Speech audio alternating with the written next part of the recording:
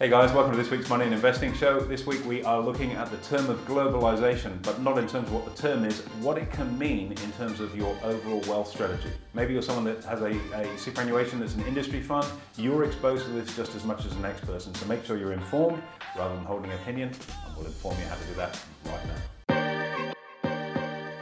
Hey guys, welcome to this week's Money and Investing Show with me, your host Andrew Baxter, and in person together, my co-host Mitchell Laurential. I can see you must have finally got your lockdown haircut done, AB. Great to see you, my friend. And in the essence of today's topic, let's jump straight into it. It's a meaty one at that, and that is the topic of globalization. Very topical right now, and a huge one. Long word, I reckon. Globalization.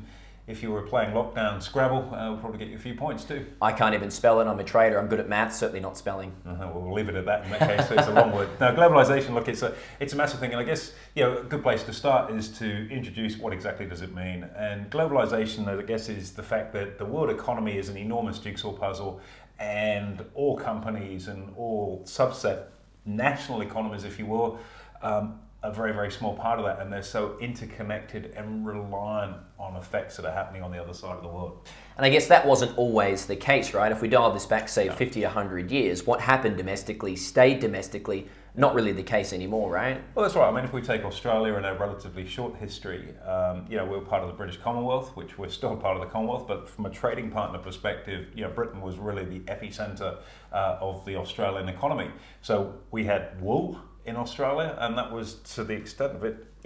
And then other factors affecting the UK, whether the UK's got involved in the conflict and Australians have rushed to the defence of Queen and Commonwealth.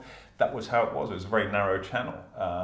We didn't really care too much about what was going on elsewhere, and neither did anybody else. But the world these days is so different.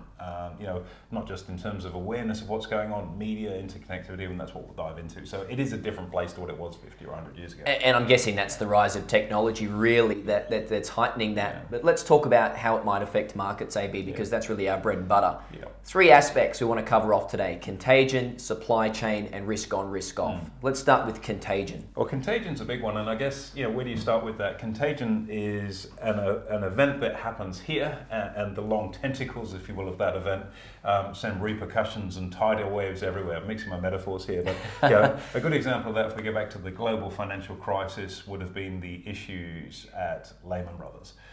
So for those of you that don't recall, 2008, Lehman Brothers American Investment Bank fell over, was unable to meet its liabilities, and effectively collapsed, too big to fail, not quite, and that sparked what was then known as the global financial crisis. There was a knock-on effect with Bear Stearns, Merrill Lynch were acquired by Bank of America, and bang, the whole thing fell apart. And so that's an example of something that was happening on Wall Street based on largely the US economy and affected the world. So there's a very, very clean example of contagion. And just to look at that in a little bit more detail, does it really depend on the size of the economy as to what kind of effect it might have? The US economy is the largest economy in the world. Take China as an example. We're looking more recently at the Evergrande crisis, the second largest economy in the world, versus, let's say, the Zimbabwe economy, not as large. Is the effect as great? No, of course not. I mean, the effects in the major economies with the major players are definitely going to have far more reaching consequences. There's a sidebar. I remember Lehman's were a counterparty some of my trading activities in the late 90s in the UK, and we actually had within my institution an embargo on having them as a counterparty. So they almost went over before. They've played it close to the wire in the past. So there's form there. Sure. When all that fell over. So you talk about Evergrande and where that sits within the Chinese economy. It's well documented in the media. Look, it's the second largest developer in China, and you think, well, okay, if a Chinese developer falls over, what impact does that have, for example, on my industry super here in Australia? And the answer is actually quite profound. Here's a company that's saddled with debt. I think $430 billion of debt at last count, which is actually a bit less than Lehman. Lehman was about 600 billion. Just to put that into context, it's a lot of money, regardless. It's a lot of money because it's other people's money, and they're having trouble paying the coupon, the monthly, quarterly, annually coupon on bonds that they've got. And we've talked about this in the past of ghost companies. If you've got companies that are really struggling just to meet the interest payments on the money they've borrowed, how the heck are they going to pay off the principal? And the answer is it's not. They can't, right? So you've got a situation there where this company could implode and more than likely will. The question is, how is that going to be allowed to happen, and how's the Chinese government going to deal with it? This is new ground for China as not only an economic powerhouse, which it is, but it's also a very, very public flaying, if you will, of one of the success poster boys, if you will, of the resurgent and emerging Chinese capitalism. So there's a lot of egg on people's faces here, and there'll be people that they're going to probably be hung out to dry, so to speak, on this too. And it's a big test of how the Chinese government choose to handle it. Is it going to be a controlled implosion where it perhaps gets nationalized and it just sort of sinks into the ground and disappears, and that's the end of it? Or is it going to be literally cutting the umbilical cord and you're on your own? And that's something that markets haven't really come to terms with yet, because obviously there's that shield of privacy in China and a very secretive culture and it's also the first time that something like this has really come along there.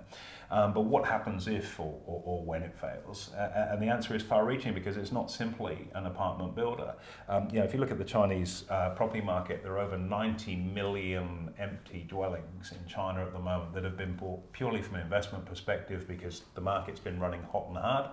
And you don't need a tenant to pay the rent when your property is jumping 30, 40, 50% a year. Sure. You're making a gain out of that. So there's an enormous oversupply, and there's also a big structural imbalance there too, insofar as a lot of demand in some of the more regional cities. And let's face it, most people could probably name maybe half a dozen Chinese cities, but there are literally hundreds and hundreds of major cities, that are bigger than Sydney or Melbourne, whatever it might be, that we wouldn't have even heard of.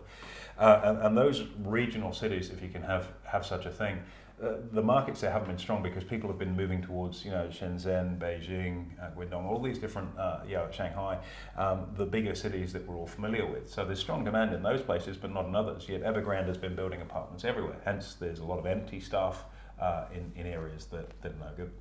Now, what does it mean if it falls over? Well, one of the biggest elements that goes into construction is steel.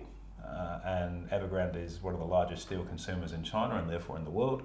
And so the knock-on effect, the contagion, if we get back to topic, is that if the company falls over, there's going to be less demand for steel, which means there's less demand for iron ore, which puts pressure on iron ore commodity prices, which then has a knock-on effect, of course, of hitting the share price of companies like BHP, Fortescue and Rio. That's a great analysis, and you can see how the next step affects the next step. And for the benefit of our listeners, Evergrande is responsible for 2% of China's GDP. So this is big stuff that we're talking about here. I actually, funnily enough, read an article on the potential effect on iron ore prices, and they're currently, $110 US a ton, something like that. Yep. If Evergrande falls over, they could come down to $70 a ton, which wouldn't be great for stocks like Fortescue. Well, that's right. And you go, okay, well, what does that mean to Joe Bag of Donuts? Well, think about your super fund. Well, it's going to be holding BHP, it's going to be holding Fortescue, it's going to be holding Rio, and the share price of those companies will be negatively impacted by that. So that's the immediate impact of a contagion in that way.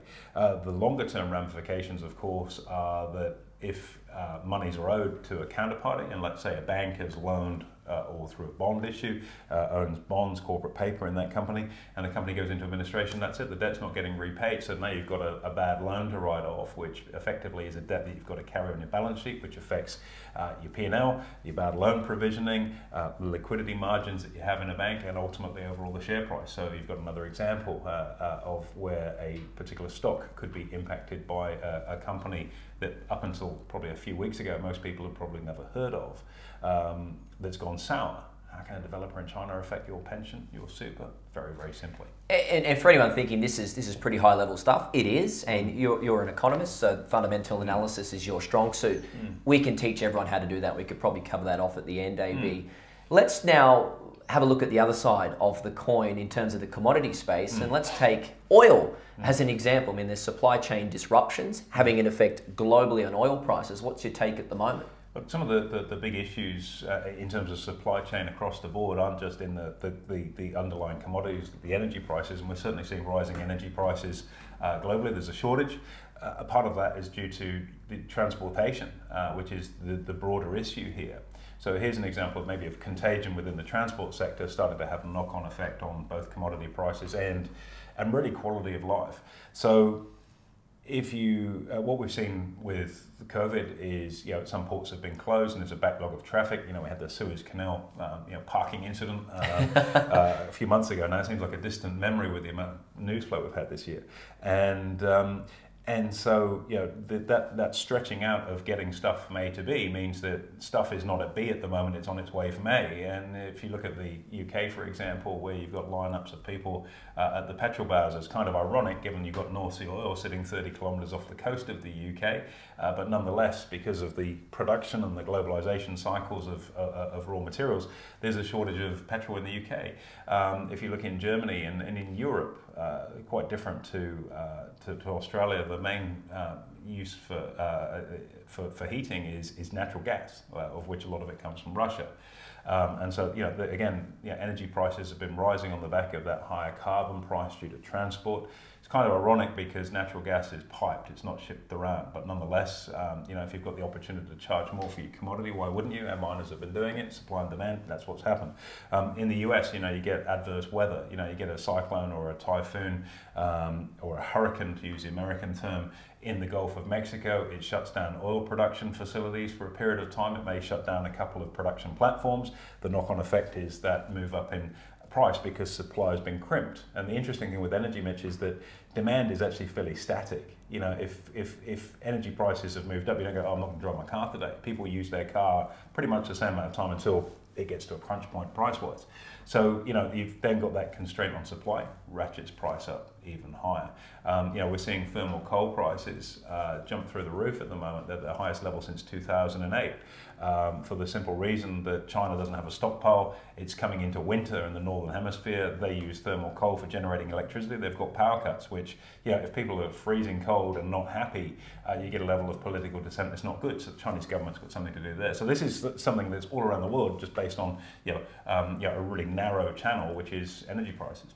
Wow, great analysis. And just to cap that off, we've seen stocks here on the Aussie market, which probably a lot of our listeners are familiar with, like Woodside Petroleum, Origin Energy, Santos, rally very, very hard. There are also 3 stocks we've got trades on running at the moment. Nice plug, well done, great trading.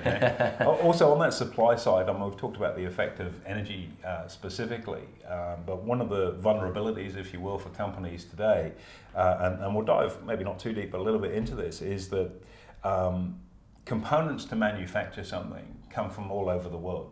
And if we look at the global tensions at the moment, like Taiwan is one of the world's largest DRAM manufacturers, DRAM being what goes into your computer for your memory, et cetera, processing. And you had 78 Chinese warplanes flew into Taiwan's airspace over the weekend. There's a lot of political saber rattling going on in that part of the world at the moment. And so DRAM prices move around and supply chains are affected by that, which means the components that need to turn up at the Apple factory in order to make your new MacBook Pro aren't here today. They might be 2 or 3 weeks late, in which case demand starts to pent up. There's a lack of supply, disrupts the cash flow within the business. It's a simple example. Cars are another one, because you think about, there's thousands of components in a car. The glass comes from here, the steel from there, the rubber from here, the electrics from there, the copper from there. The computers that drive our cars these days and manage everything in-house come from somewhere else. So, it only takes one of those things to fall over, and all of a sudden you've got a massive, massive issue. And why are we experiencing these problems right now? It's not because of the internet. The reason we're experiencing these problems right now is because the world has gone through a series of economic developments. And this is Economics 101. You start off with an agricultural-based economy. We talked about Australia at the top of this, where wool was our primary export. Sure. Hard to believe that now when you look at the billions of dollars of iron ore that goes out the door. So you move from being in an agricultural, and this is the typical cycle, by the way. You go from being in an agricultural-based economy into an industrialized economy that makes stuff. Very polluting countries, a polluting economy that is refining stuff and turning it into things. And you think about the UK, you had the Industrial Revolution. Gone from an agricultural country into a country that manufactures stuff, and then your wage costs start to increase as you become more developed and you become more wealthy as a country. So all of a sudden it's not cost competitive to make something here when there's another country somewhere else in the world that's maybe been a bit slower moving out of its agricultural phase and is now getting into its industrial phase. The Industrial Revolution in the UK is a couple hundred years ago. Yet you've got countries in Africa or in the Middle East that are literally just moving into that space now. So labour costs are much lower. They take up the manufacturing, and the slinky spring moves along. So where do you go from industrial? Well, that's where you might go into technology and innovation, and then the next thing. But what we're seeing is a real shift in the world now, where a lot of those middle steps, that generational industrial revolution, is being missed. We're just going from, okay, we've gone from agricultural, let's get straight over here into IP and technology. And so, that's elongating the supply chain for a lot of companies, because there are specific countries around the world that manufacture components. You're not going to make them at home anymore. You're going to have to pay, a production line job in the US, for example. If you look at, in Detroit, before the GFC, it was like $97 an hour to have somebody working on a car production line. Where you can farm that out to Mexico, as a lot of companies did, for $22 an hour. Makes sense, right? They brought it back to Greensboro. BMW brought it back to Greensboro, Alabama, where it's $25 an hour, cheap labour. Interesting. A lot of pieces to the puzzle once again, AB, and something we can teach our clients on. May have got a bit excited and gone a bit deep there, but it's interesting to know what that pathway looks like for countries, and then it explains, well, why don't we make that here? Well, it's just too expensive to do it. Sure. It makes total sense, and it really is relevant for any investor looking to play the stock market, even the property market at that as well, because all of these factors, as you say, whether it be supply chain or the contagion, have such a massive effect. Let's chat about the third component of the middle of this broadcast, and that is the whole notion of risk on, risk off. So just for the benefit of our listeners, what do you actually mean by that? Okay, so there are times, think about the accelerator and brake in your car. Oh, I love this. I love this analogy. All right, so if it's things are getting more risky, it's snowing. Don't have that much in Queensland. It's foggy. Don't have that much either. It's a beautiful sunny day out there. We did have hail last week. I drove through the hail. There we go. I hope you didn't dent that new Mercedes of yours. I didn't. It was good. Paint job's good. I had thirsty moored safely in the garage when that happened. Rain, whatever. When there's inclement weather like that, that's what you might describe as being more risky if you're driving a vehicle. So you're going to tap the brake. You're not going to go as fast as you should. Contrary to that is when all things are singing and dancing, you're going to hit the gas, and there's your accelerator and brake analogy. So risk on, risk off. So when things are more risky, you want to peg things back a little bit, turn it down a notch. And we're just about to launch a great new service, which is our volatility scanner, for example, or a screener, which is designed very specifically, not just in terms of to measure volatility and tell you whether you should be an options buyer or seller, but also when to de-risk your portfolio. It's a pretty damn good early warning system for that too, I might add. Great development work from the team. So in a case where you've got risk on, things are getting a little bit more risky, and you're hitting the brake and slowing things down. Having exposure to companies that really are correlated to that extended supply line, for example, if that's where the risk is coming from. Suez Canal is blocked. Anything that's got a long supply chain, it's going to be a real problem for a period of time for that business. You move your focus to companies that are going to be less affected by that. So, for example, if we look at Woolworths or Coles, they're both grocers, and Woolworths most definitely is a grocer now. It's flipped off Endeavour, it's Dan Murphy's business, so it's this pure grocery play in the middle there. That is a very, very defensive business, and if commodity prices and food prices move up, it will pass those costs on to its consumer, because you have to buy food. Even if a packet of spaghetti is 50 cents more expensive, you're still going to pay for it because there's not an alternate. And as such, they're relatively insulated, if you will, from supply chain constraints in terms of the profit margin in their business. So times of difficulty, they're quite a safe place to kind of go and play. So there's your defensive type strategy into those kind of companies on a risk-on scenario. And I guess as we kind of navigate through these waters, and we've just come out of September, which is typically a volatile month for stocks, and that certainly came to fruition. It can be a challenging and arduous task to park your money in a place with any kind of real confidence. Is that why we start to look to businesses in the grocer space? So utilities companies, grocers, healthcare stocks are much the same, right? They're typically your defensive places to go to. Then on the flip side, when it's risk on, and we've talked about commodities pushing harder right now, you can't just have a defensive insulated portfolio, because you're not going to get any alpha from that. And alpha is what we mean by outperformance. Sure. Okay, to use the term. So to get alpha, you've got to have some exposure to where there are going to be some decent opportunities. Nice and defensive, you're going to get up tomorrow, and Coles and Woolies, their share price isn't going to be down 30%. Highly unlikely. Right? Whereas in the iron ore space, that's something you may well see. Maybe not 30%, but a 5% move can be quite normal in these times of volatile conditions. So, your little box over here, your sleep at night box with your Coles, your Woolies, your healthcare, and so on in there, the defensive type plays, infrastructure, that's okay, but your upside isn't going to come from that. So your money's going to be reasonably safe over here, relatively speaking, but to get the upside, you've got to take a step out of your comfort zone, and that's where your higher conviction risk-on trades, if we're looking at energy prices moving up, as you've quite rightly identified with Santos, Woodside and Oil Search, they're the plays you have to have if you want to get alpha, which is that outperformance. You've just got to measure when to do it. Which then poses the question of asset allocation, which can be a very, very challenging task. How much of your portfolio do you park there and here and there in defense, ETFs, all that kind of thing? I guess it's a very personal question though, AB, but how are you placing your portfolio right now? Well, I think we've gone from an environment where people are all in and some. And what I mean by that is there's been a lot of cash floating around with interest rates being relatively low. And markets have been performing very, very strongly. And so people have been all in. They'll just hold a bit of cash. If you're an investor, you've been all in, and it's been the right play because you've made a lot of money doing that. Sure. People have been all in and some, where they've been using a level of gearing as well, borrowed money in order to achieve a bigger level of return, whether that be on property, whether it be on stocks. I think we're in a situation now, and one of the things I follow is the cash component. There's a particular portfolio that's run by somebody I won't share that I do keep an eye on, and I look at the cash component in that, and it's been increasing in its cash component probably over the last maybe 2 or 3 weeks. So people have gone from being all in and some to not being and some, maybe all in, but they've just reduced that exposure a little bit during these times. And I think that's actually quite a good barometer when you look at institutional money being managed in that way. And I appreciate our listeners haven't necessarily got access to that kind of information. That's what we provide in a more digestible format. But I think having a fairly defensive position, which is pretty much how I've been over the last sort of month and a half. I've had stuff going on in my life personally. My wife and I've just had another baby as well, so that seems to be sort of every time we do a podcast, we're having another baby. 5, that's it, off to the plumber, we're going to be sorted out. But the reality is, because I've had other things on my plate as well, I've seen risk on. And so I'm not all in and some. I've actually dialed that back down to be actually, holding a bit more cash than I've probably held for quite some time.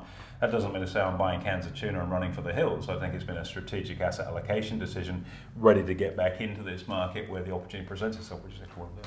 And it's a really good example of how understanding fundamental analysis from a broader economics perspective can then help you shape your investment decisions.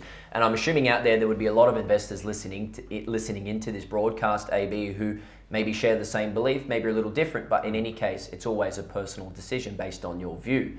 As we come to the very end of this broadcast, one last final question. There's a lot going on in the world right now. We're seeing the US debt ceiling get up there, Evergrande, potentially risk on, supply chain disruptions everywhere. How do you trade this, or how do you at least make a decision on how to trade this? Look, you can't have a meat and potatoes trading strategy when you're looking at the smorgasbord of scenarios that you're talking about. You could add in, geopolitical tensions in the South China Sea with Taiwan and whatnot, just to add a further mix. And even domestically, we can't even get our borders worked out here. So there's all this stuff going on, and it does make it quite challenging. I've increasingly, over the last sort of 18 months, 2 years, been moving towards a satellite solar system type portfolio, which we've talked of plenty of times, sure, where you've got 1 or 2 substantial asset allocation decisions, which are your core holdings, and then do some options work around those, generate some cash flow from it, protect them, and then smaller high conviction positions around that. And I think this is the type of market that very much is like that. And for anyone that's listening to this, it's new. We've got an ETF program. We're just redoing it at the moment. So it's quite topical that we're talking about this. And that ETF portfolio, there are a couple of specific core holdings that give you the ability to have a quid each way.